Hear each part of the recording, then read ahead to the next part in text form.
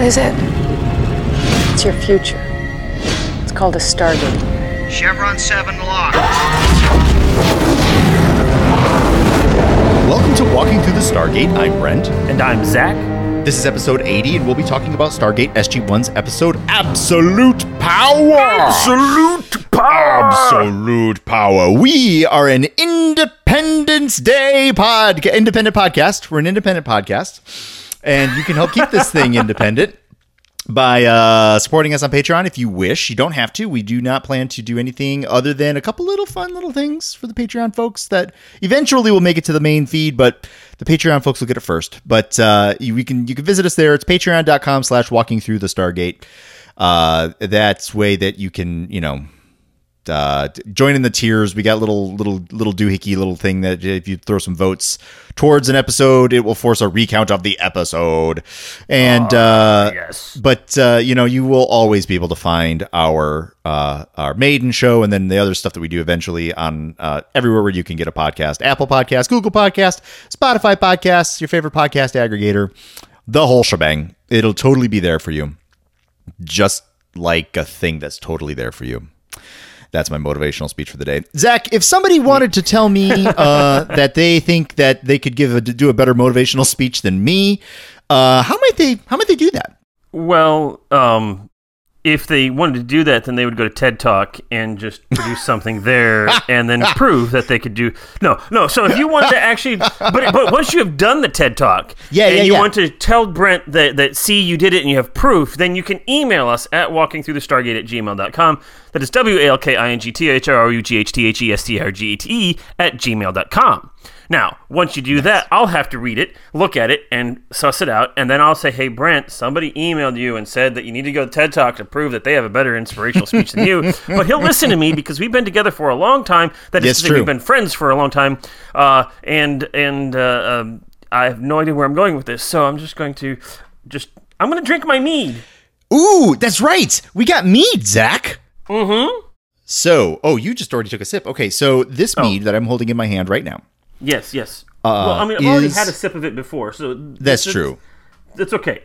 Okay, right, so the mead I'm holding in my hand, yes, is from our very good friend of the show, David, who makes the promotion videos that we watch at the end of every single one. He also makes mead, turns out. And, yummy! Yeah, so Zach's already enjoyed his. I have in my hand a nice glass, freshly poured. This is my first sip, so here we go. Ready? Here's the taste test.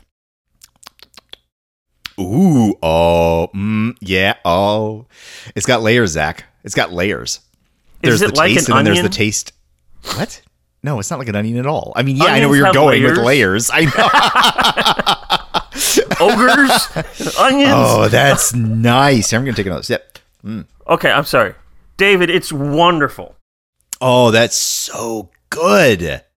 So this is, I don't know, I assume, Zach, your bottle said the same thing. So David hand wrote on the bottles, and this is a Torii-style mead for the discerning Sholva. And I thought that was particularly good. Oh, that's really, really good stuff. So yeah, this is going to be another show fueled by mead. So strap in. But yeah, so... Sorry, I was stepping away from my microphone because I had to look. I had poured my mead into a glass. And so my bottle was actually in the refrigerator. I had to go look and see, what does mine say? It does say Cree on the bottom, which is It does say Cree on the bottom, yes. Does it have another, does it only say mead with the Stargate A? Well, it also says Tauri for the discerning Sholva. Tauri style. It says that, yeah. Yeah. And so anyway, it's got some vanilla in there, a little bit of cinnamon. Yeah. There's some other things that I can't fully identify because my taste palette isn't really discerning, but I can tell that this is really good. Yeah, I very much enjoy it. Oh boy, that's really good. Yeah. This is I might have to edit out some of the stuff in this part, Zach, just because there's an awful lot of me just being like, Yeah. Yeah. Well, I trust you to edit that appropriately. I might. But anyway, that was made by our friend of the show, David. David, thank you so much. That was I'm going to really enjoying that during our show. Yes. Yep. Speaking of show, we got to do some things. We should continue the show. So email us at walkingthroughthestargate@gmail.com. You can find us at Twitter at StargateWalking. Facebook, Walking Through the Stargate. We have a Facebook page. Go ahead and hit that like and follow button and whatever else you have to hit there to do that. Also, we have a Facebook group, and say, hey, let me join the Facebook group and join in this wonderful conversation and this wonderful group that we are in, and join us there. And yeah, so do all that. I do have, Brent, Yes. a couple of Jaffa jokes for you. This comes from one of our listeners, the Mad Baron.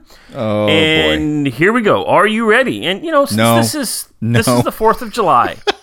Yes. This is the 4th. As we record this, we are recording this on the 4th of July, which for everybody who's listening in the United States, Happy Independence Day. And for those of you who are not in the United States and don't care, I say Happy July 4th. Happy July 4th.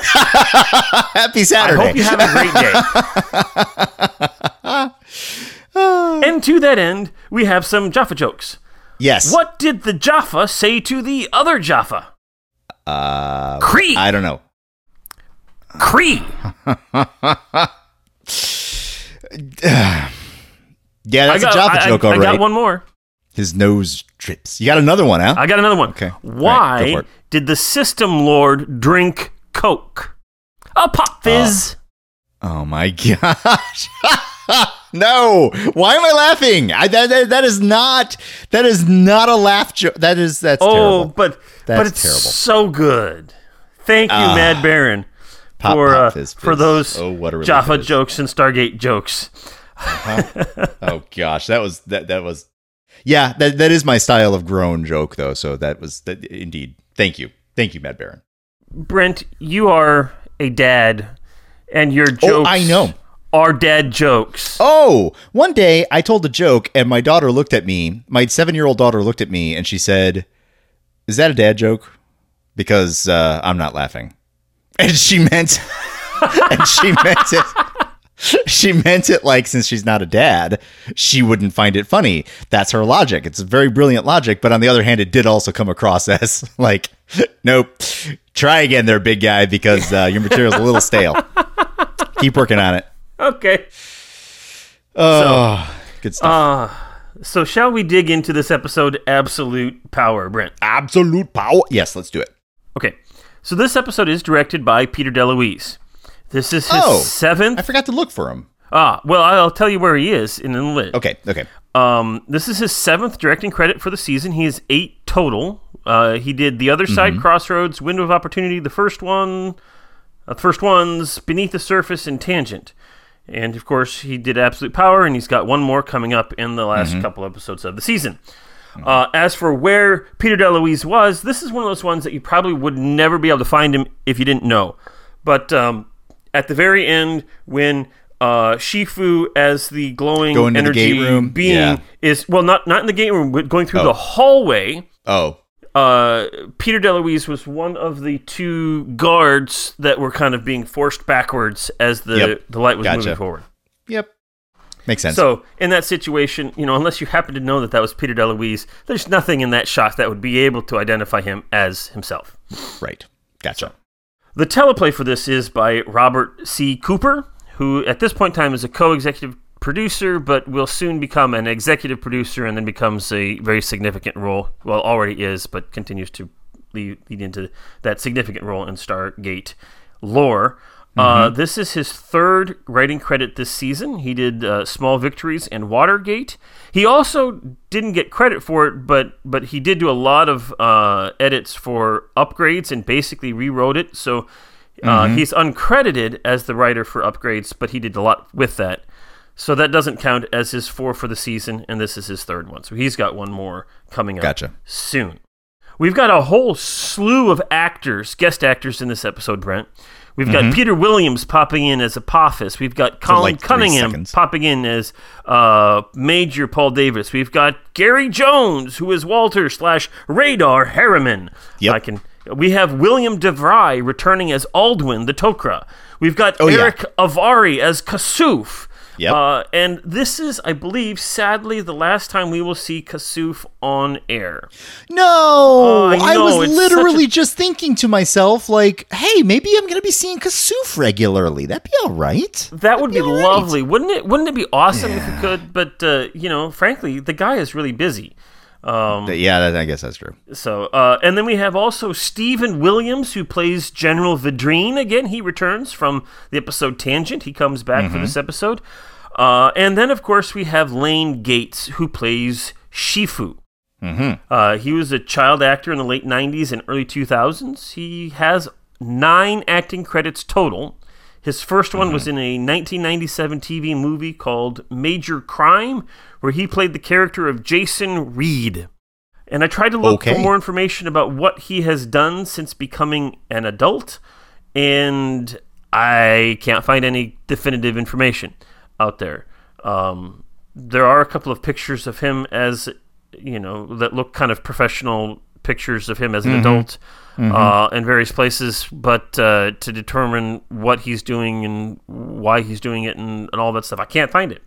But he is not acting in movies and TVs currently. Gotcha. Which is kind of unfortunate because I thought that, we all grow up, but as a child, he did a tremendous job. I thought so too. So, the original air date for Absolute Power was January 19, 2001. In the U.S., we were still listening to Independent Women Part 1 by Destiny's Child, which kind of makes the good connection with the Independence Day today. Independence Day, that's right. Yeah, it's all coming together. Yep.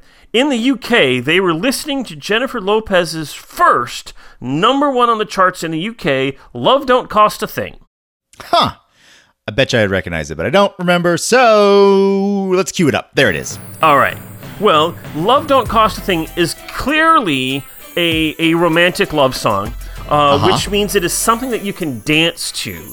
And whenever you're dancing, you always want somebody to save the last dance for you.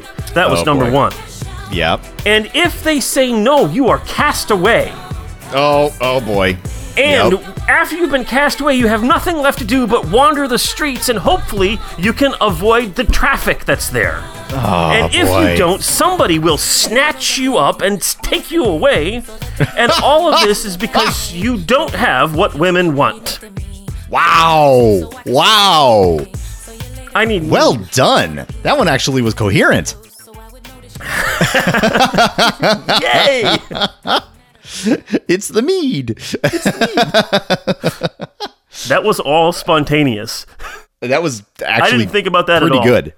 I mean, yeah. Okay. So what was happening at and around this time in the world? Yes. What was? On January 15th, that's about 4 days before this episode aired, Wikipedia, a free wiki or content encyclopedia, is launched by Jimmy Wales and Larry Sanger. I mean, on one hand, obviously, it would be around the early 2000s. But on the other hand, I'm just thinking to myself, I distinctly remember how, I guess a year later, maybe, the cautionary tales of do not use Wikipedia as a source was making the rounds. But that's not a very long amount of time. That's a year. No. Wow. Now, I graduated college in 2000, and I didn't start my undergrad or my graduate work until 2005, and so that's when this popped in here. By 2005 to 2010, when I was doing my graduate work, that's when Wikipedia really kind of began to shift, and you could actually begin at that moment in time to legitimately use it as a beginning source. Mm-hmm. I absolutely stand behind the notion of no, never cite Wikipedia, but go to the notes and the references that it uses and read those materials like that. Like they are okay places to start. Do not though, when you're writing your paper, do not go May 23rd, blah blah blah, Wikipedia. No. Go to the library, get the book, read the book. I wonder if that will change. Never. It will be a constant for all time. I doubt that. Well, what do you mean? What do you mean, as in Wikipedia being a trusted source? I think that there will come a time in the future when Wikipedia has matured enough that it can be used in a manner that is safe to use, or would have been safe to use, like we used encyclopedias back in the day. Yeah. You're not going to be able to publish an actual a proper study. You can't. No. You won't be able to really kind of hang your hat. You won't be able to completely prove your master's dissertation. You won't be able to put the final nailing blow with the Wikipedia article. However, no. But for your elementary school research project, right? Wikipedia.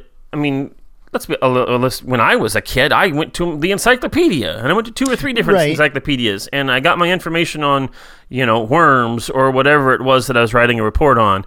And then I used, and I quoted this encyclopedia and that dictionary and so on and so forth. And that was sufficient for my, 4th grade report. Mm-hmm. And I suspect that if it hasn't already, Wikipedia will get to the point where it is mature enough to be able to do that. And it already, I think, as the most part, is worth... It's strong enough that I can go there and say, well, okay, so I learned this on Wikipedia. This gives me a basic context. And if it's worth its salt, which most of the places now on Wikipedia are, it has the documentation at the bottom that, okay, so this gives me the root of stuff. This is good enough for now. Then I can go, if I need to find more information and to actually go in there in my daily life. You and me, we should not start the conversation because we will never stop. But I will briefly posit the notion that, and I don't have an answer right now, but I'm just thinking to myself, what kind of intrinsic biases are inherent in those articles that might put you on a path that is a very different trajectory than some other source. Now, again, I don't have an answer. I'm not sitting here I'm Captain Smarty Pants. Did you ever think of this? No, I'm just I'm just acknowledging if that's your launch point, might you go somewhere else if something else was a different launch point? And I don't know. Well, okay, so don't know. The implication in your question is that there is a good launch point. And the fact of the matter is that there is... Yeah, that's fair. It's your launch point, and it, frankly, is up to you, the researcher, to be able to acknowledge your own biases and launch points and navigate through that. But you have to launch from somewhere, and there's always going to be a native bias in that. So yep. There you go. Let's move on, because we could go on. We sure could. Hey, Zach, what else happened around January 19th, 2001? Well, a couple of days before January 19th, on January 17th, President Bill Clinton posthumously raises Meriwether Lewis's rank from lieutenant to captain, which I put that in there, because it's kind of interesting that he did that, but that's exactly how it was worded on the website that I pulled this from, and I just loved it because the way it operates is that President Bill Clinton, while he was posthumous, rose Meriwether Lewis's rank, which makes me laugh. Posthumously raises. That must have been one of his very last acts as president. Yeah. When's inauguration day? Is it the 3rd week of January? Something like that. Yeah. Yep. And you know what I'm going to do? Oh, do you remember? He made a video. Do you remember that? When he was in his lame duck period, there was some 5-minute comedy video that he made where he's wandering around the White House and there's nobody there. I do not remember that. If you can find that, I would love to watch that. There's your homework. There's my homework. Okay, let me write that down. Yep. Okay. On January 19th, the cult film Donnie Darko, written and directed by Richard Kelly, starring Jake Gyllenhaal, premieres at the Sundance Film Festival. Yeah. Also on the 19th, the Mexican drug lord El Chapo escapes from Puente Grande maximum security prison near Guadalajara by bribing prison guards and hiding in a laundry cart. He's later caught and eventually ends up in United States prison currently. There's a bad money laundering joke in there somewhere. I'm sure there is, but we've already had enough bad jokes. We've already had enough bad jokes. Okay. All right. So we do have some trivia for this episode for Absolute Power. Yes. There was a scene in this where Colonel Jack O'Neill discovers what happened to Teal'c. The implication in what we see is that he was sent off, killed, probably by Daniel Jackson. but we never know for certain what happened. Well, there was a scene where Colonel O'Neill discovers that Dr. Jackson was harvesting Teal'c's blood for transfusion so that he could get Naquadah in his own system so that he could use Goa'uld devices and such. Yep. Which is really dark. Oh, yeah. Which actually would fit the episode in a lot of ways, but they had to cut it because they were about 7 or 8 minutes too long as it was, and so they needed to start cutting and chopping things. Apparently there was also another scene where Kasuf had a big long speech and conversation while they were inside the tent near the beginning, and they had to cut that for time as well. As I mentioned, this marks the final appearance of Kasuf on the series, which is terrible. The title comes from John Dahlberg-Acton's axiom, power tends to corrupt, and absolute power corrupts absolutely. So that's just what it is. When Teal'c suggests that Apophis may have used Goa'uld technology to cause Shifu to mature abnormally quickly, Daniel says they know that's possible. That's, of course, referring to the events of Brief Candle. Yep. To which I would like to say, at some point in time, and they actually kind of allude to the fact that they find those nanites, and probably Oma Dasala was the one who turned them off, which stopped him from growing rapidly. But we also know that from O'Neill's case in Brief Candle, that after they were turned off, he returned to his normal age, and we had a big, long conversation about whether or not that would happen to the original members of that community. And here we have another situation where it is inconsistent because if it doesn't, then he would stay the age he is, and if it does, he would return to a 2-year-old, which would definitely make this a different episode. But we are given multiple pieces of evidence that the alien race that Oma Dasala belongs to seems to have command over our reality in ways that seem to defy explanation. That is true. So you could make the argument that at least in this situation, she not only turned off the nanites, but also was able to do it in such a way that maintained his age. Yes. So that covers this potential loophole, but still does not cover the potential loophole of Brief Candle back in. That's because that was bad. Yeah. Yeah. Yep. The name Shifu, as Dr. Jackson mentions, means light, but it also is the Chinese word for teacher. Aha. So there you go. Gotcha. I do have some stories from the Illustrated Companion. Okay.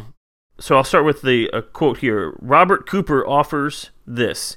Many of the stories I've written come from a personal desire to fill holes that I think develop from time to time in the series' ever-evolving mythology.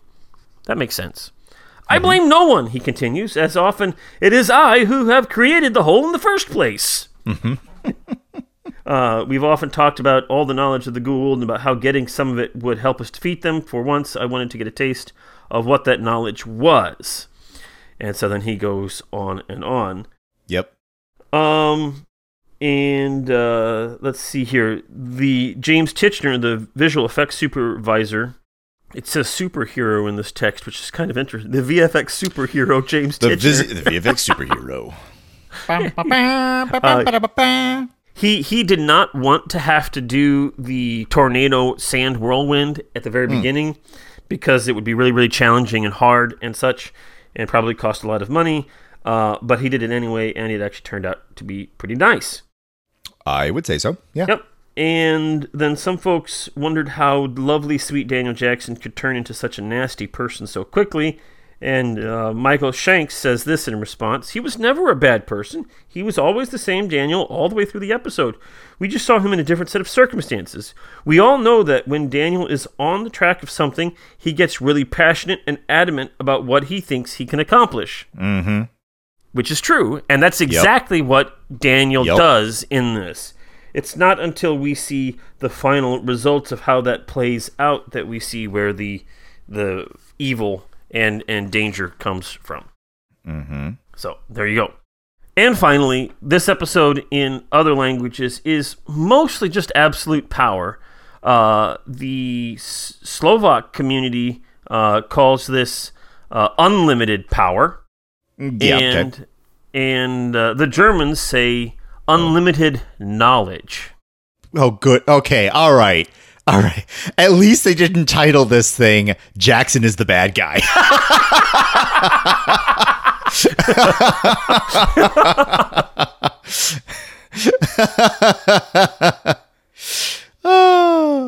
Jackson ist das Badman. Batsman. Bad isn't the right one. What's Nope. the... I can't remember. Schlecht, I think. Schlecht? Those ist of ein you who Schlechtmann. speak German, please correct me. I took German in high school, and I was bad then. Yeah, okay. So shall we dig into the synopsis for this episode? Yeah, let's get into it. All right, here we go. Something weird is happening on Abydos. A strange wind blowing through the active Stargate. A voice calling the name of Shaw-Ray on the wind. Kasuf invites SG-1 to investigate. He takes them out to the desert where the voice was heard. Carter's doodads say there's a lot of static electricity building up. A great sand tornado whips up. Daniel hears a voice calling his name. He identifies himself to the tornado. Hi, tornado, I'm Daniel. Jack tells Daniel to stay back. The winds die down, and at the center stands a young boy in robes. He is Shifu, and he is Harcesis. Fortunately, we all know what Harcesis is, because otherwise that would be incredibly confusing for somebody who had just watched that episode. But we know he is Harcesis. Shifu is Harcesis. His parents are Shaw-Ray and Apophis, and because of this, he has the genetic memory of all the previous Goa'uld in his particular family tree. And since the Goa'uld do a whole lot of bad things, having the memories of 1,000 Hitlers can be just a little bit overwhelming. While on the planet Keb, with Oma Desala, Shifu was taught how to suppress this genetic knowledge. She also was able to stop his unnatural growth. After all, he's only a couple of years old in actuality. Another one of Apophis's manipulations of this boy for his own purposes. SG-1 takes Shifu back to the SGC. Dr. Frazier examines him and confirms that the nanite technology that artificially aged the boy, but it has been deactivated. Shifu is here to learn more about his mother. The SGC is really interested in what he can tell them about the Goa'uld. To assist this, and according to the terms of the treaty they have with the Tok'ra, the SGC contacts the Tok'ra. In the meantime, Dr. Jackson talks to Shifu about Shaw-Ray and how she passed a message to him through the ribbon device, see episode Forever in a Day, to search for Shifu.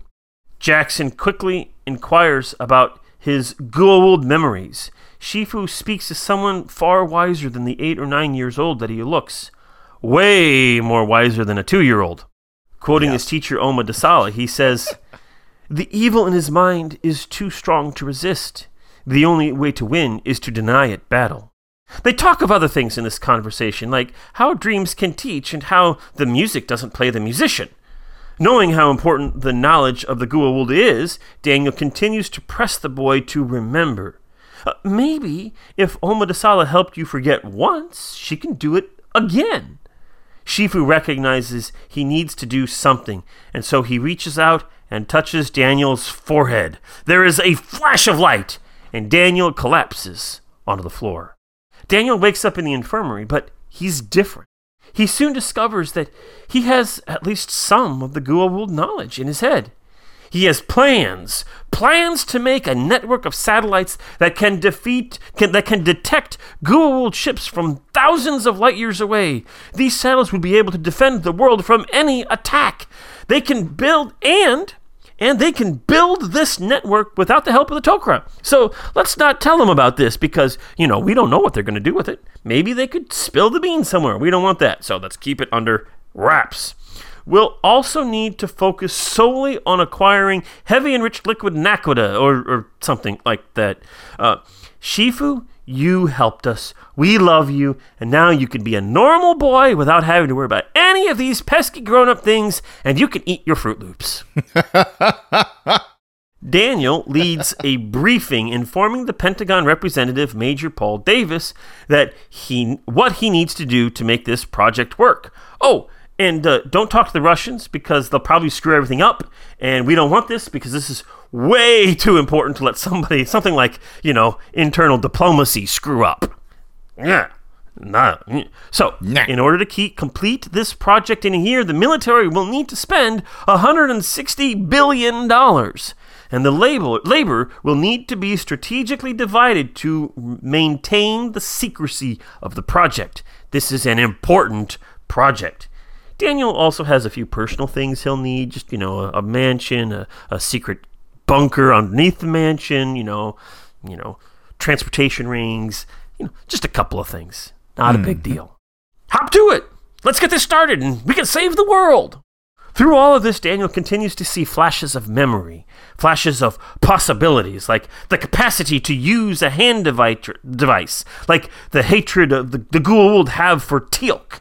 Teal'c is, of course, sent out on a mission unbeknownst to anyone else, but Daniel, he apparently dies as a result, but did Jackson simply kill the Jaffa? I can't prove anything.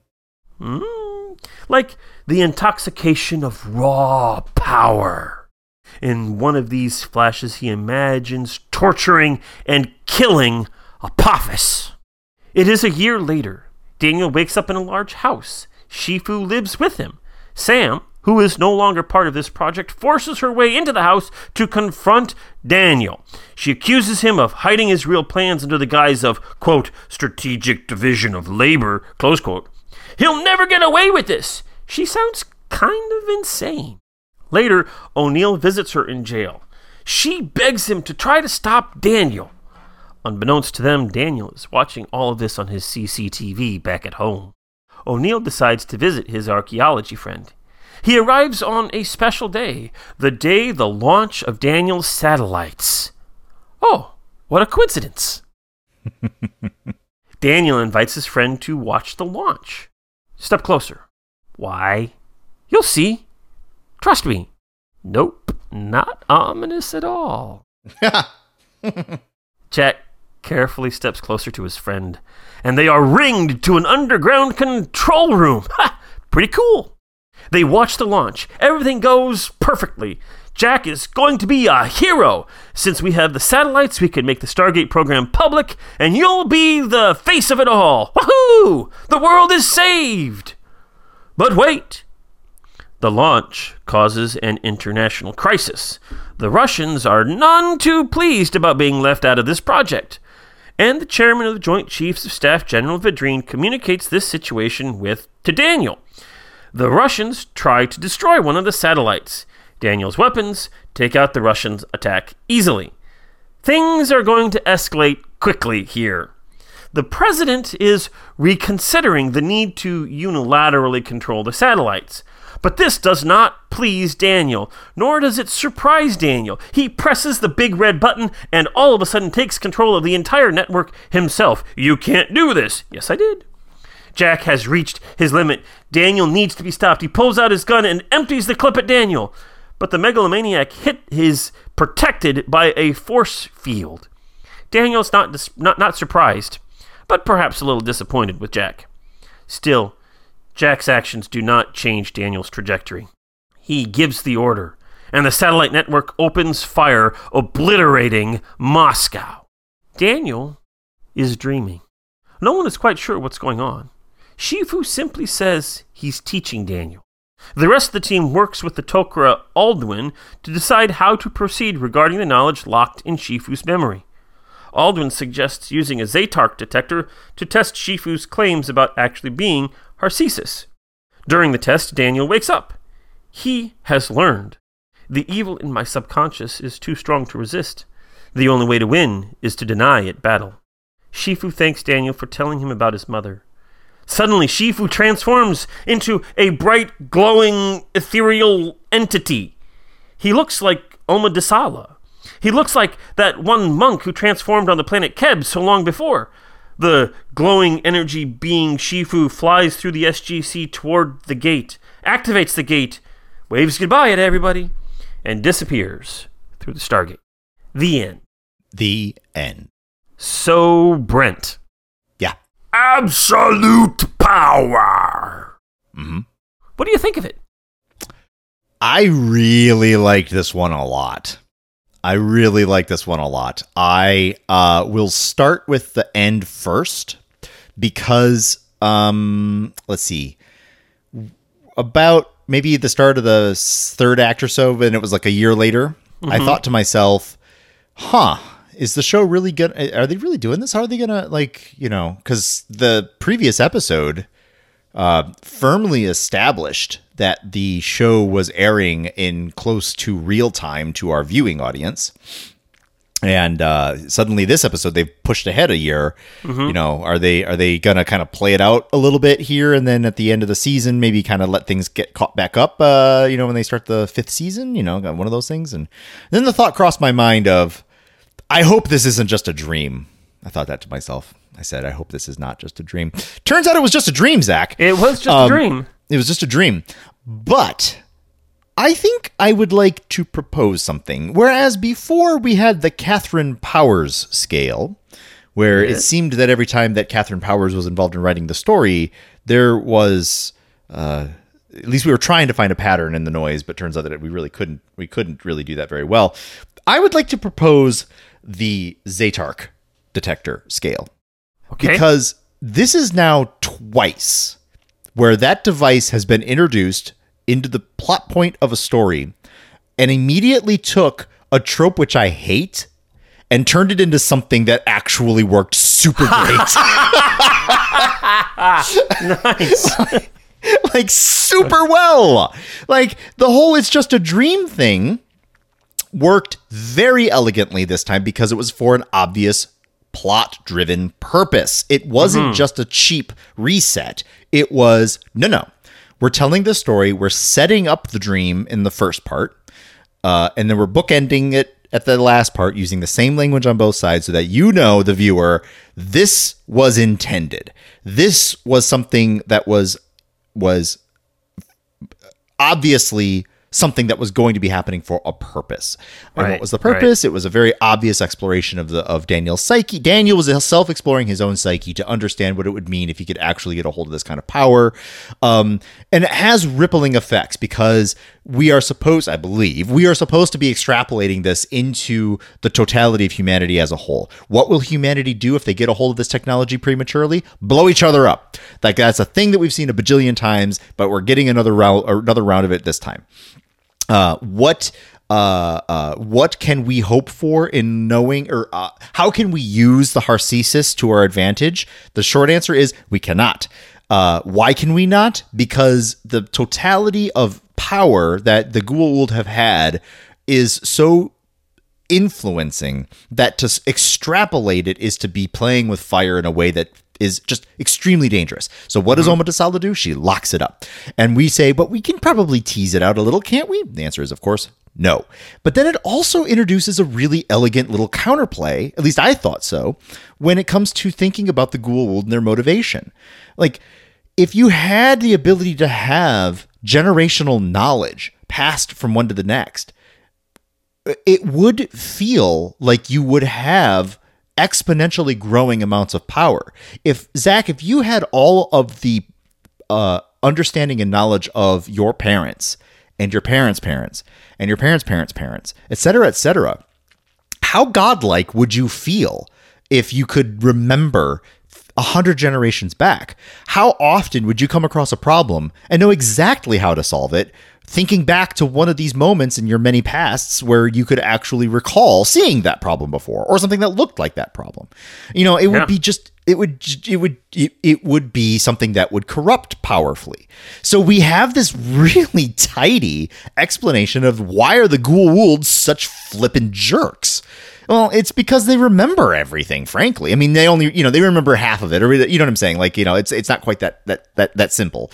But it is implying, like, maybe there's more to it than just their they're just our bad guys. You know, that they are two-dimensional bad guys, and that's all there is to it. You know, maybe there's a reason why. Maybe we can explore that a little bit further. Or maybe not. Maybe it's locked away forever. But at least it's kind of brought about in a way that kind of explains it, puts it aside, and it does so in a way that doesn't feel short shrifted. It's a decent explanation as to how that situation has come about. Mm-hmm. Mm-hmm. And then you just put on all the good stuff on top of it. Like, Michael Shanks is a flippin' fantastic actor. Mm-hmm. I mean, like, it was really well done. He absolutely was true to Daniel Jackson all the way through the end. That was the point of the story, was that he was true to himself, and it yielded this. The supporting, you know, in this case, the supporting cast, you know, I'm just basically talking about everybody else, did a pretty darn good job on their own right, but it was very Daniel-centric. But then there was something that also happened, and then I'll pivot into asking how you were thinking about this episode. Okay. This is something that I noticed. This is now 2 episodes in a row where there's a reset. And I don't think that... So Watergate didn't have a reset, I don't think. No. But 2010 definitely had a reset. Yep. And Absolute Power had a reset. Yep. And I'm kind of curious. Like, part of me suddenly thought to myself, wait a minute, are they setting something up? Is there going to be something that happens here that is going to be a real nice, like, powerful, good, satisfying crunch? Because we're also approaching the end of the season here. Yeah. Anyway, I mean, I know that you can't talk at all about that, but you know, to our listeners who have seen it, maybe I'm saying something really like, hey, you seeing something? Or maybe not. Maybe I'm just seeing a pattern in the wind. But I just wanted to just vocalize that, right? 2 resets in a row. I'm paying attention. So, yeah. Anyway, Zach, what'd you think about this one? So, this is an episode that my opinion of has vacillated. You know, there have been times when I really liked it. There have been other times when I watch it, I'm just kind of bored with it. This particular watch, this particular watch drew me into the story more so than it has in previous times. Mm-hmm. You know, I'm not a huge fan of the let's just have a dream sequence type of thing.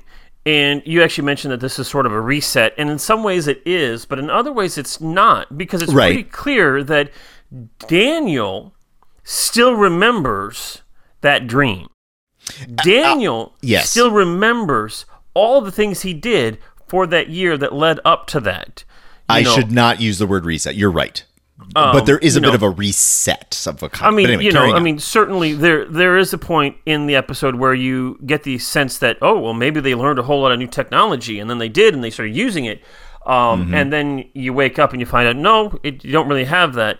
But whereas in where this is different than, say, even 2010, by the time we get to the end of 2010 and we get to our heroes, they don't know anything about what happened in the last 45 minutes of television. Whereas in this situation, everything was happening in Daniel's brain, and Daniel still remembers all of this. Right. So it is something that has affected one of our heroes, and we have delved into that hero deeply, and we haven't the other heroes. So they have a much significantly less remembrances in that. But it does in a lot of ways also feel like a reset episode. So this is where I come. It's like sometimes I'm like, oh, this just feels like a reset episode. Blah. Right. And other times it's like, ooh, this really works together and it ties things together. I like the foreshadowing at the beginning where they're very fluidly talking about dreams and how dreams teach. Yes. And when Shifu hits Daniel with that beam, on one level you can immediately tell that, oh, something weird is going on. There's something happening here.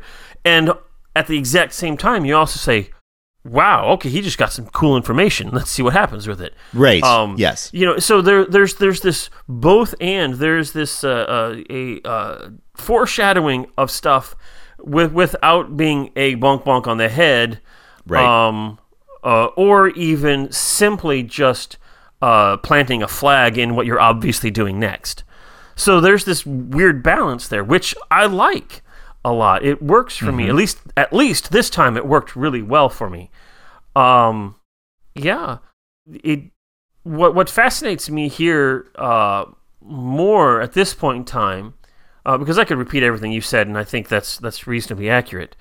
But what fascinates me most about this episode is the interesting conversation about the thought experiment on absolute power and how absolute power can corrupt.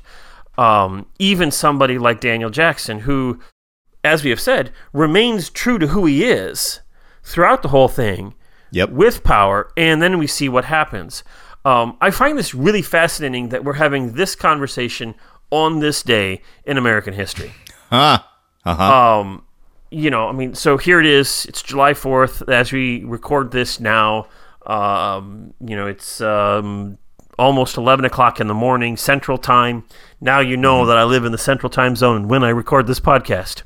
Okay. Yeah, they knew that anyway. Yeah, I know. So, in this moment on July 4th, 2020, we're in the midst of a pandemic. We've got social and political unrest. There's economic uncertainty at the very least. We are trying to open things up while at the same time recognizing that maybe we open things up too fast. Some people think it is essential that you wear masks. Other people think that trying to enforce the mask wearing is simply an abuse of power. I could go on and on and on about this.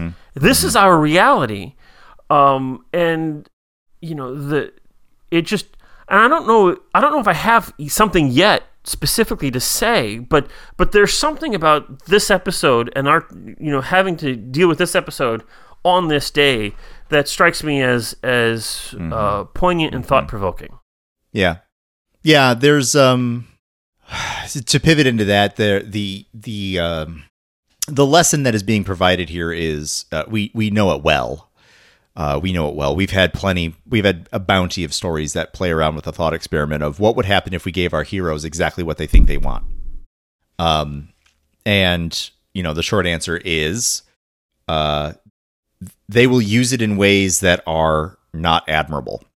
And going through and watching how a person can do that, it's worthwhile, and it's worth saying. The thing that I'm kind of struck by this very second as I'm kind of pondering it is that these stories are for your average person, and your average person is rarely, if not ever, presented with an opportunity to achieve such kind of unilateral decision-making ability. And so, maybe it's cathartic. Maybe this is a story that we tell ourselves because we feel as though we are surrounded by folks that are able to make those kinds, or maybe not surrounded, but that our lives are influenced by folks that are able to make such kind of sweeping unilateral decisions. And sure, in our fiction, we talk about these almost godlike powers that certain folks could have if they had such abilities. And we don't live in a world where people have that necessarily, but it is a metaphor for how can I sleep at night knowing that there's this person out there who is making decisions that is negatively impacting me in ways that they can't, that they either don't know or are willfully hurting me. Well, let's go with the day they don't know, or let's go with the aspect of it. It's an inevitable consequence, and I'm going to feel better by putting myself in their shoes and saying, yeah, if I were given that kind of power, I would also make these kind of stupid decisions. Which is a bit, I'm kind of rambling on a bit of a diatribe, and right. I don't mean to diminish it. I just mean to sort of put it in a framing of I don't necessarily view this as a cautionary tale as much as something else, and I'm not sure what that something else is. It's no less thought provoking, and I'm chewing the heck out of it right now. I think that there. If we take seriously what Shifu says that dreams teach, the implication is, there is wisdom in in this type of thought experiment that is valuable to us, Yes. to who we are. It is very easy for us to look at, well, it's easy for me in my life to say, well, I don't have absolute power. I don't have very much power at all.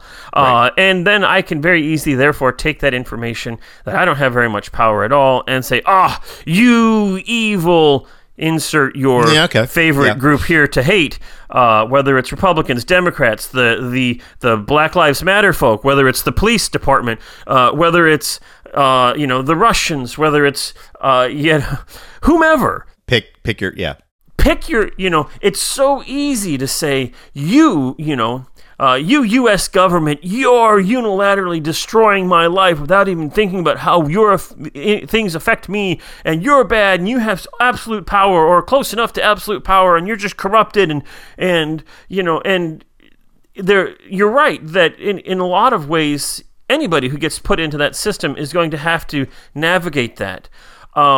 But the question then becomes for us today is, since most of us aren't going to end up becoming presidents of the United States or something analogous, or even governors for that matter, does that mean this simply is a tale of learning about how to point a finger at the other guy and say, hey, you over there, you need to watch this episode and know that power corrupts and absolute power corrupts absolutely, and you need to be careful with all of that? Or is there something in this that can help us recognize that every single one of us has our own power, and it's very easy to, even unintentionally, even benevolently, abuse my own personal power, even as I'm trying to wield it safely and healthily, that can cause harm, and find the grist, I don't know, the something to hang on to there and to chew on,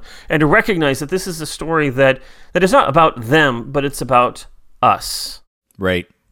And not even us, me. And not, Right. Like really bring it on in. Yeah. There was a thought that crossed my mind and then it left, but that's because I'm listening. There definitely feels like, this might just be the me talking. David, this is good mead. I can't quite get my fingers around the sort of the exploration that I am enjoying going down when thinking about this episode. I watched it yesterday. It happened almost as soon as I finished watching it. It is more than just a simple retelling. No, let me rephrase that. Yes, I think it is, relatively speaking, just a simple retelling of the absolute power corrupts absolutely tale. But pondering it is worthwhile. And perhaps it's not so much because of the cathartic element that I was talking about before, but maybe it's also because, maybe there's a little bit of recognition of how amazingly swiftly a little bit of power can start to corrupt. Part of me is wanting to avoid getting on the political grandstand because it would be so easy for me to just jump on this thing right now. But, it's definitely worth talking about. No question. I'm not trying to avoid it for any other reason than just to try to give folks a little bit of breathing room. Maybe we don't want to think about that right now. But the notion that, just think about the moments when you have been given a little bit of power, or think about the moments where you have noticed when someone was given a little bit of power. And I don't necessarily mean it in the framework of like government. I'm just meaning it in everyday life. And even as something as simple as rolling up to a stop sign, a 4-way stop, and you're the first one to come to a complete stop. Like, even in that moment, when the other person starts to go, and you're like, it's my turn, right? You have in that particular moment, by strict definition, been granted the power to move forward first. And how instantly that power turns into something that you feel you have a birthright on. Yeah. What I can't remember where I first saw it. I think it was a picture of one of those road signs. Traffic jam, in 30 minutes type of a road sign, something along the lines of it's a road, not a birthright. Let them merge. Right. And it's one of those things of just like, So here we have this story of our beloved Daniel Jackson turning into a Goa'uld, basically. Yeah. By virtue of simply knowing things, and how swiftly it can turn into a complete just because he thinks he knows better than everybody else on the planet. It's going to be his will that is done.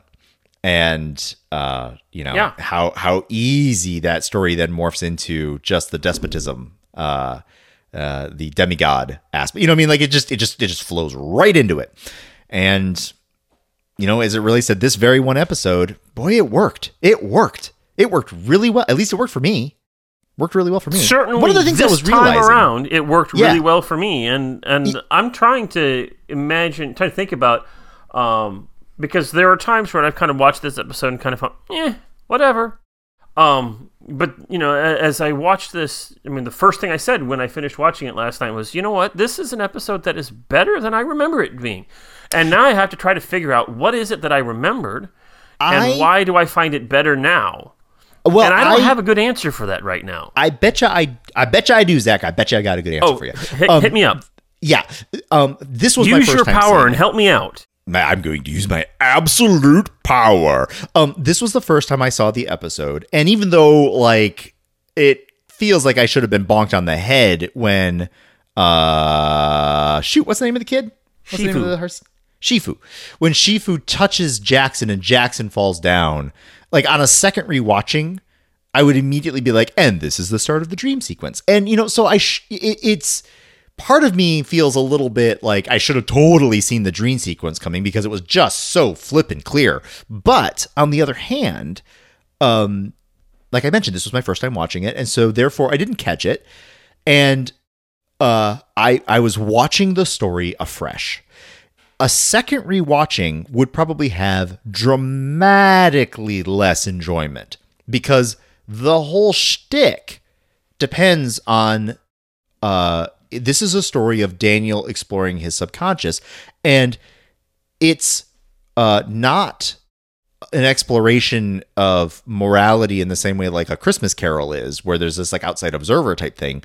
This person is living life for a year and seeing the decisions that he makes along the way and feeling the emotions of frustration and assuredness and justification. And you know what I mean? Just living and breathing the transformation from Dr. Daniel Jackson, an accomplished archaeologist, part of an amazing team of people working hard to save the world, into Daniel Jackson, archetype demigod, ruler of the planet Earth, and in the span of a year, and that was a nice story to explore, and it only really works if you're not quite aware that what we're actually doing is watching Daniel dream.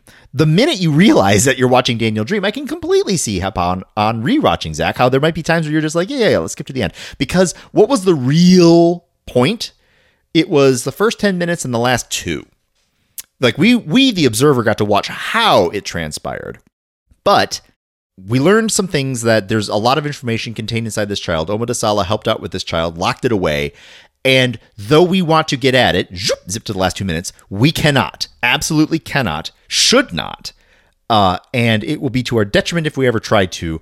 And off this knowledge goes. Now, the middle part of the story helps us, the viewer, understand and feel satisfied with, that's a fine thing. It would be interesting to see how the rest of the SG teams, specifically SG1 and the SGC leadership, take that information that Daniel is about to give them, because they did not have that experience, right? Mm-hmm. They didn't even have the benefit of watching the experience. They're just literally on the outside. They got the first 10 minutes and the last 2. That there's a whole lot of information inside this kid, and for reasons that Daniel says are valid, off that kid goes, and they're supposed to be fine with it. So it'll be interesting to see how that plays out, if it plays out at all. But getting back to you, Zach, and your experience, yeah, I can completely see how on past rewatchings you're like, yeah, I know how this one goes. This is the one where he gets knocked out and he thinks that he's the all powerful for a while, and then he wakes up. But it worked really well for me because I didn't know that, and as the story went on, it unfolded in a very elegant way. I thought it was. I think part of it for me on this rewatch this time is that I really allowed myself to fall into the story, and that's something that I've been intentionally trying to do as we rewatch this together. Is not just sort of witness the story or just let the photons and and audio waves just crash into my head for 45 minutes each week, but to actually pay attention and really dig into the story and let the story take me on its journey. And I think that helped me this time around. That when I did that and allowed myself to really fall into the story and see how things play out, and see the interaction and the tension and release of things, rather than just kind of let it wash over me. I think that helped to change my perspective of this episode, and a lot of episodes that has done that too. This is just one in a long line of those things. So I think that's part of it.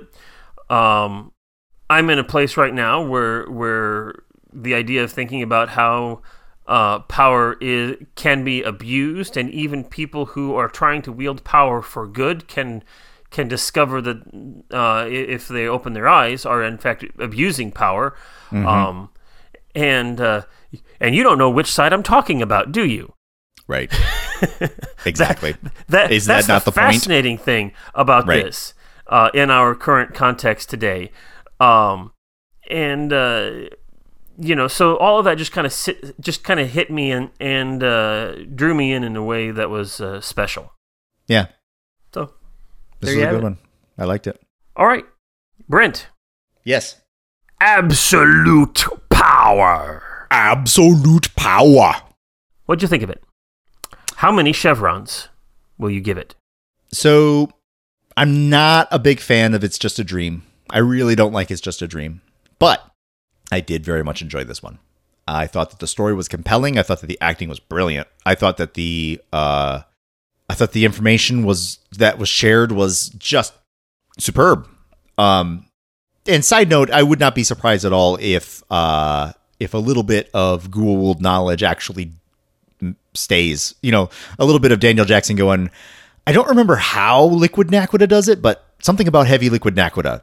Sam, go work on that. Like, I can see that happening. And yeah, so all in all, this thing was just a lot of fun. It was very well. Again, I'm not a fan of the trope of It's Just a Dream, but I think I will introduce the Za'tarc +1 factor, which takes this episode from a 6 chevron to literally a +1 from 6 is full 7 chevrons. Whoa. I very much enjoyed talking about this one, thinking about it, understanding the Goa'uld in a new light, the clever use of It's Just a Dream, which was it was very well played, and also the locking away of this sought-after information for a justifiable reason and in a way that actually made a bit of sense. Like, the whole thing, I had a great time with. 7 out of 7 for me. 7 out of 7. Wow. Okay. Yes. So, without having rewatched this episode, I probably would have said something like a 4.5. Yeah. Because of what I was remembering in the past. I rewatched it this time, like, well, you know what? This is better than what I remembered in before. And so it's going higher than a 4.5. Probably at that point in time, that at least brings it up to a 5. Does it bring it up? Well, we'll start with a 5. Now, one of the things that people like to recognize, and I think they're not wrong, is that when an episode continues and furthers along the journey of the meta-narrative of the show, as Robert Cooper says, fills in some plot holes from previous episodes, those are episodes that, on the meta-narrative side, I like. And so, so this ratchets that up. So now we're easily at a 5.5, and we had a great conversation, and I love having a good conversation about episodes, and that makes me feel better. That raises it up to a 6. It's not a 7. It's not the perfect episode. But for now, I give it a 6, which is a lot higher than what I was originally expecting it to be. Oh, yeah. But there it I'm is. absolutely willing to say that if a rewatch happened, I would not think nearly as highly of it. It really, the magic was in watching it for the first time. I think the magic was in the first time. Well, I think that there certainly is a lot of magic in that first time, but don't sell a second viewing too shortly, because at least on a 10th viewing, it can get pretty good again. It can come right back. It's one of those things where it's just like, oh, this is not so. Wait a minute, it's better. Hooray! Hooray! Oh, funny. Okay. Well, Brent. Yeah. We have some predictions for this episode. Yes. So, we will start. Let's see here. I got to make sure that I get all of the predictions in here. Hopefully. All right. So, I'm going to have to do some searching because I know that there are more than these two. But, all right. Search. JD says, hello, JD. I think this one should get the power boost and be an 8 chevron. Ooh. So, it'll probably get a 4.5 from Zach and a 4 from Brent. JD, you and I are in alignment more or less, but you were also accurately predicting Zach's starting position, so good on you. Yeah.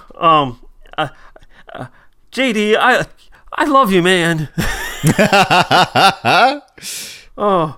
So, and we have Kayla saying, it's been so long since I've seen this episode. As many times as I've seen the whole series, I should have memorized them by now. From what I remember, this is a really interesting one. The storyline is great, and we get to see a different side of Daniel Jackson. We get to see what ifs and alternate storylines. This will be my first prediction. Yes, welcome, Kayla, to the process of predicting. I hope you come back. She says 5.5 in 6, although she doesn't specify who's who. So I'll take the 6. Sure. Thanks, although Kayla. maybe I should say lower, since this one didn't stick in my memories as well as some others. Sure. But Yep. yeah, no, I had a good time with this one. All right, wonderful. That is very cool.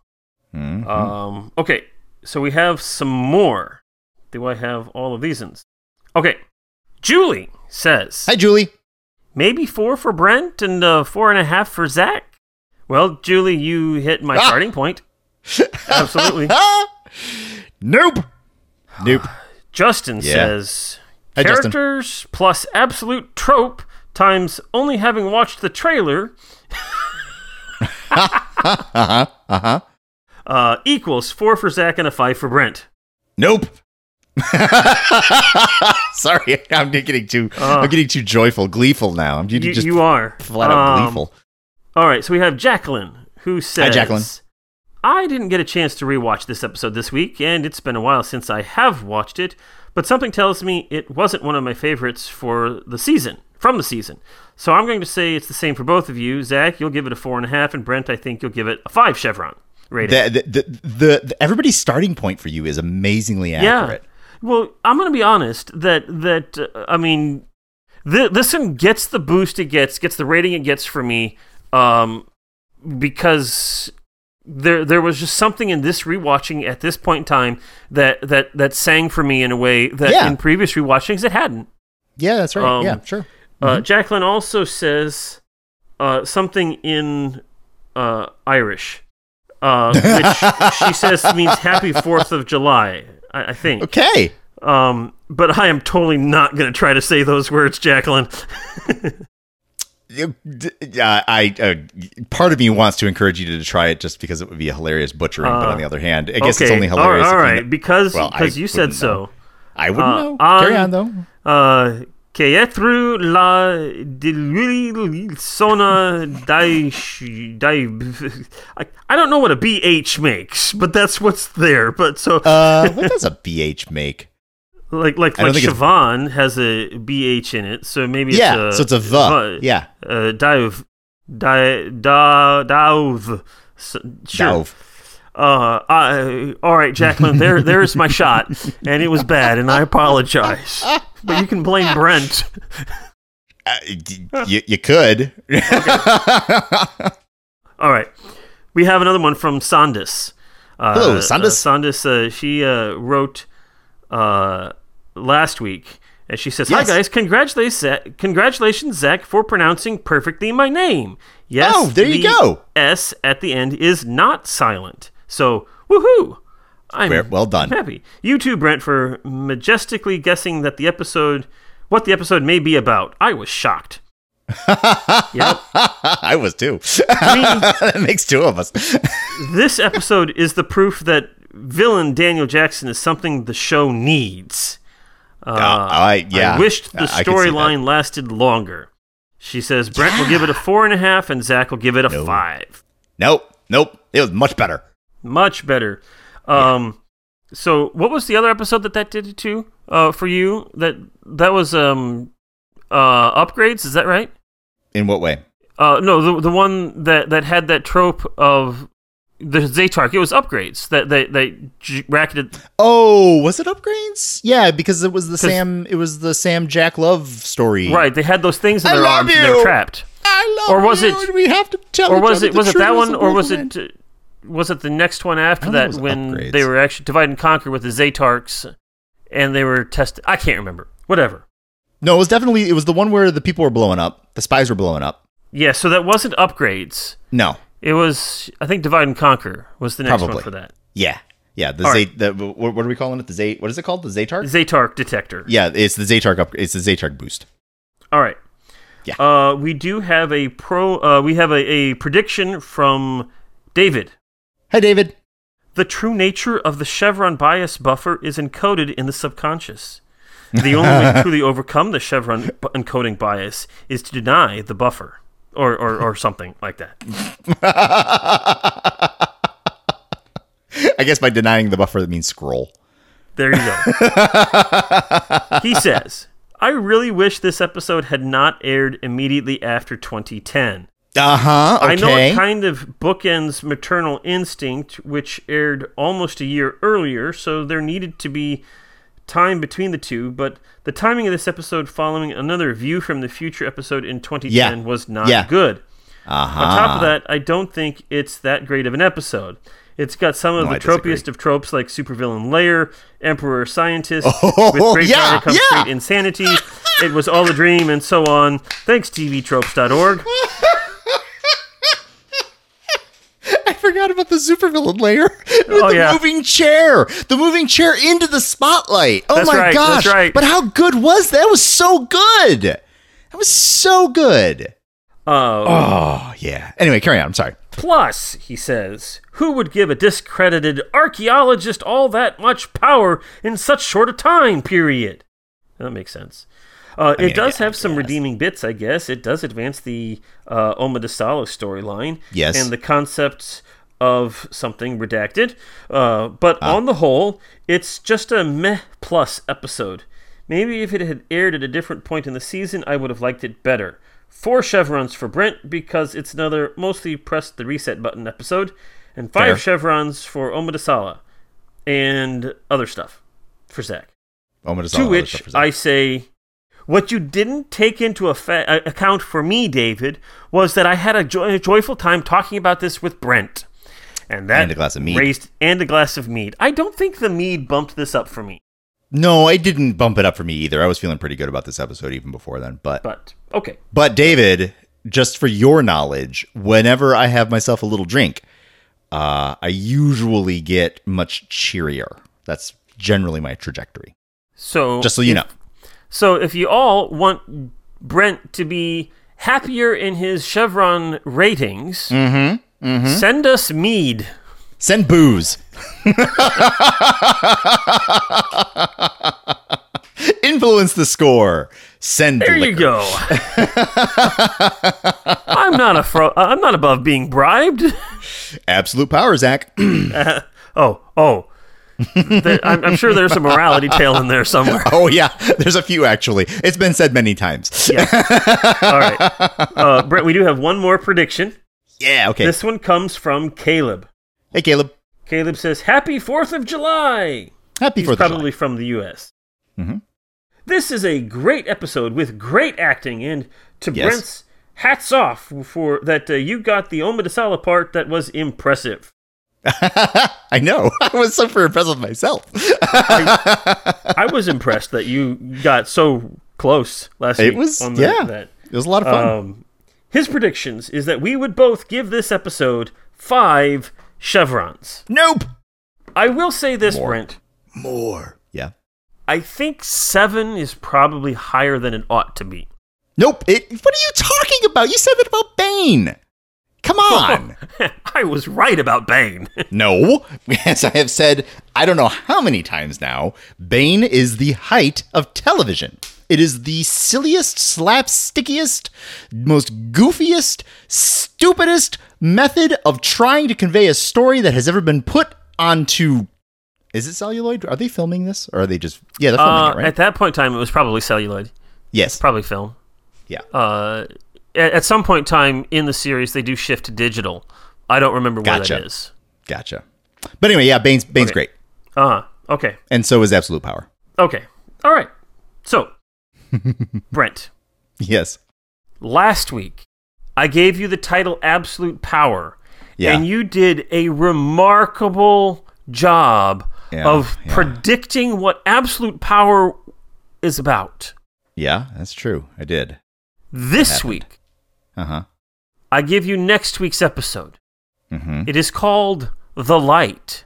And I challenge you to try to predict it accurately. The Light. The Light. Okay. Next time on Stargate SG-1, the SG-1 team travel through the gate to find themselves on a strange world. They seem to be in a great hall containing all of the exploits that they have endured and engaged in over the past several years. Row upon row of material seem to be video capture of the various adventures that they had been on. And also, curiously, every single one have 2 numbers associated with it. Never going up higher than 8, and only a couple of times going down to just a 1. But mostly right there in the middle on all those points. However, a core set is set over into the middle of a great dais. As they approach it, they see that these materials have 2 numbers. 2 sets, I should say. One set, which is struck out, immediately followed by another. And one of these has the label of Absolute Power. And suddenly it occurs to them, as they stand in the bathing light of this dais in this great hall filled with their previous exploits, somehow, some way, folks have to be told of their adventures, and some people are curiously rating them on a particular scale, and further seem to say certain episodes, certain adventures are more interesting than others, but clearly they're wrong. And they have to be shown the light. Join us on patreon.com/walking through the Stargate to force a rewatch of Absolute Power and have Brent give another shot at giving that. Join us next time on Stargate SG-1, where we see the light. We see the light. We see the light, Zach. We see the Okay. And he stumbles across the line. Well, okay. Yep. I'll give you this. Mm-hmm. Mm-hmm. You are absolutely 100% completely right on the fact that there is a light in this next episode. As in, I can see what's happening? As in, there is a light. Mm-hmm. At least one. At least one. Okay. All right. Okay. I probably did a shameful job. Seeing as there's no way they're going to be so self-referential to anticipate the advent of podcasting and a couple of knuckleheads rating every single one of their episodes on a scale. What do you think? Yeah, that's a safe bet. Mm-hmm. All right. Shall we watch this episode? Yeah. Promo. The promo. Here we Yeah, go. absolutely. I am hitting the play button now. Next time on Stargate SG-1. What? An unforeseeable tragedy at Stargate Command. You're asking me if he was suicidal. He wasn't. He was fine. He was better than fine. There was this room where there was this pedestal which projected this light matrix hologram onto the ceiling. It was absolutely stunning. But is there danger hidden in its beauty? Something or someone is affecting these guys. More than affecting them, sir. If their brain function continues to fail, they could be facing a worst-case scenario. Whatever's wrong, we'll fix it. Is there any escape from the influence of the light? It's all next time on Stargate SG-1.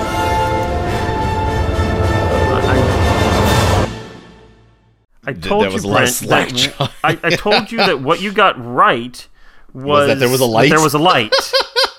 The implication is pretty much everything else in your prediction was not quite there. I will say that your prediction did suggest that Jack O'Neill, Sam Carter, Daniel Jackson, and Teal'c would all be part of the storyline. And so that's true. I got two things right. You got that right as well. The SG-1 team would have an adventure, and that that there was a light. And you started that SG-1 will travel to a strange world. Yes, you got that part right as well. Yeah, yes. I by maths, I would have to get that right sometimes. That's true. Actually, you haven't always gotten that right, because sometimes you say that and they stay the whole thing on planet, and then they don't go to. Although one could argue that Earth is a strange world. Fair, but I'm not sure what you mean by sometimes I say that. No, sometimes you say that, and you are wrong because they didn't go. I gotcha. It's the and. Sorry. That's okay. I clearly did not get my entire sentence out of my brain. I'm confident that you did. I was just hearing what I wanted to hear. So anyway, yeah. Okay, Looking forward to that one. Thank you very much, David, David. for that promo. Yeah. Thank you for those of you who gave predictions for this episode. We will be here next time to talk about The Light. Tell us what you think about this episode. Tell us what you think about how absolute power corrupts in your life and in your everyday world, or not, whatever. Throw jokes and Jaffa jokes and Stargate jokes online and have fun, whatever. I mean, I suppose you could do that, yes. Email us at walkingthroughthestargate@gmail.com. Follow us on Twitter at Stargate Walking. Go to Facebook and go to the Facebook page and the Facebook group and have conversations there and have fun there. Do all of those things because I have absolute power and I insist. Power. And, Okay. And with that, I'm Zach. And I'm Brent. And this has been Walking Through the Stargate. See you next time! Bye! Carter, dial it up. Get these people home.